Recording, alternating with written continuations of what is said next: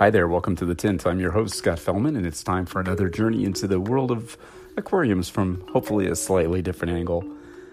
Today I want to give you a little bit of a history. In addition to being a fish geek, I also am a big fan of space and space history.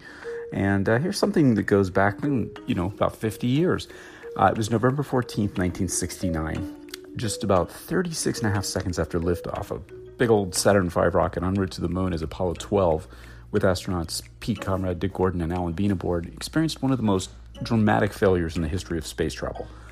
The vehicle took off during a rainstorm at Cape Canaveral, and its powerful exhaust triggered a bolt of lightning through the exhaust plume, which traveled up the rocket, taking out all three of the fuel cells, along with much of the onboard instrumentation. In the command module, the astronauts puzzled over the control panel, which signaled a malfunction of pretty much every system on board. The rocket was hurtling upward at supersonic speed on backup batteries only.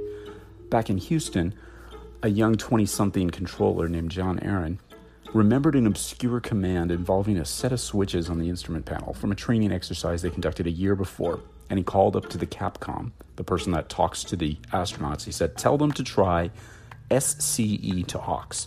That's engineer talk for Signal Conditioning Control to Auxiliary.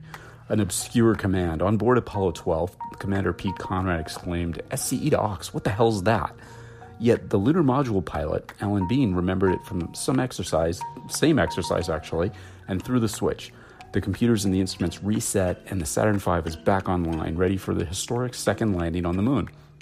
Conrad, Bean, and Gordon could be heard on the communications loop, laughing all the way into orbit. Aaron's call went down in history as one of the great mission control decisions in pretty much the history of manned spaceflight, and it earned him that nickname of steely-eyed missile man by his colleagues. Quick thinking and drawing on a past experience saved a billion-dollar rocket, the second moon landing, and 3 astronauts' lives. What does this reference to a space travel near disaster almost 50 years ago have to do with what we do in the aquarium hobby? A lot more than you think. Now, during the course of our fishy careers, we experience all sorts of stuff, good and bad. We make observations, some monumentally important, others just casual mental notes. Some are references on some adjustment we made to our tank, some fish that did well for us, or some technique that worked out. And sometimes they come in handy. Remembering that thing that you did when the filter mysteriously stopped working last year will come in handy when you least expect it. That recipe for how to get those angels to spawn, adjusting the temperature, the water changes, etc., stuff like that. Or the emergency procedures that you engaged in when you have some sort of problem with the tank. Things that you almost rarely, almost never use, but when the time comes, you're ready to spring to action at a moment's notice to save your tank. It's part of the reason I think that us fish geeks have that collection of stuff, right? Plastic containers, cups, buckets, filter parts, hoses, plumbing fittings, etc. All that stuff accumulating in a garage or a basement or a closet somewhere.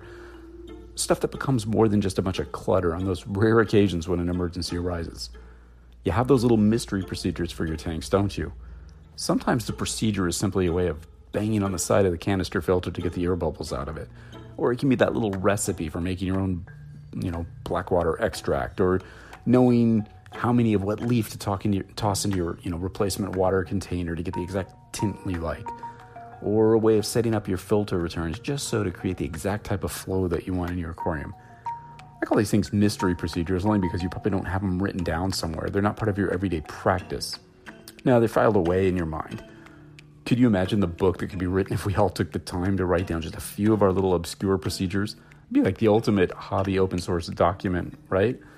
We have them for everything from system design to aquascaping to fish selection and pretty much everything in between. I know that I have a sort of process in my head on how I do tank startups, starting with the sterile gravel and then working in all the hardscape and the botanical materials and the life forms that'll inhabit it, stuff like that, a sequence. All of us now sort of pre-stock our aquariums with, all sorts of different life forms as supplemental food sources, part of the recipe, right? A lot of us do that. We all have those little things we do, filed away in the back of our minds, ready to call up when the need arises. It's a remarkable tribute to the adaptability, the ingenuity, and the flexibility of the aquatic hobbyist. We've been practicing this stuff for generations and will be far into the future. So those little procedures and ideas might not have an incredible impact of a, Capcom call on a space mission, but to us, the fish geeks of the world, having that treasure trove of obscure stuff on hand is like gold, especially when we share this stuff. You might just get a call from a frantic hobbyist who's experiencing the same problem you did last year, and you'll remember the SCE to aux command, or its fishy equivalent at least, and be able to help them. And just like on that day in 1969 in NASA's Mission Control Center, your memory of what to do just might save the day for a fellow hobbyist. It might not make you the stuff of aquarium keeping legend, but it just might make you a hero to some appreciative friend. Keep accumulating that knowledge. Keep learning. Keep sharing. Stay curious, stay diligent, and stay helpful. Today's simple thought. Looking forward to seeing you next time on the next installment of The Tint.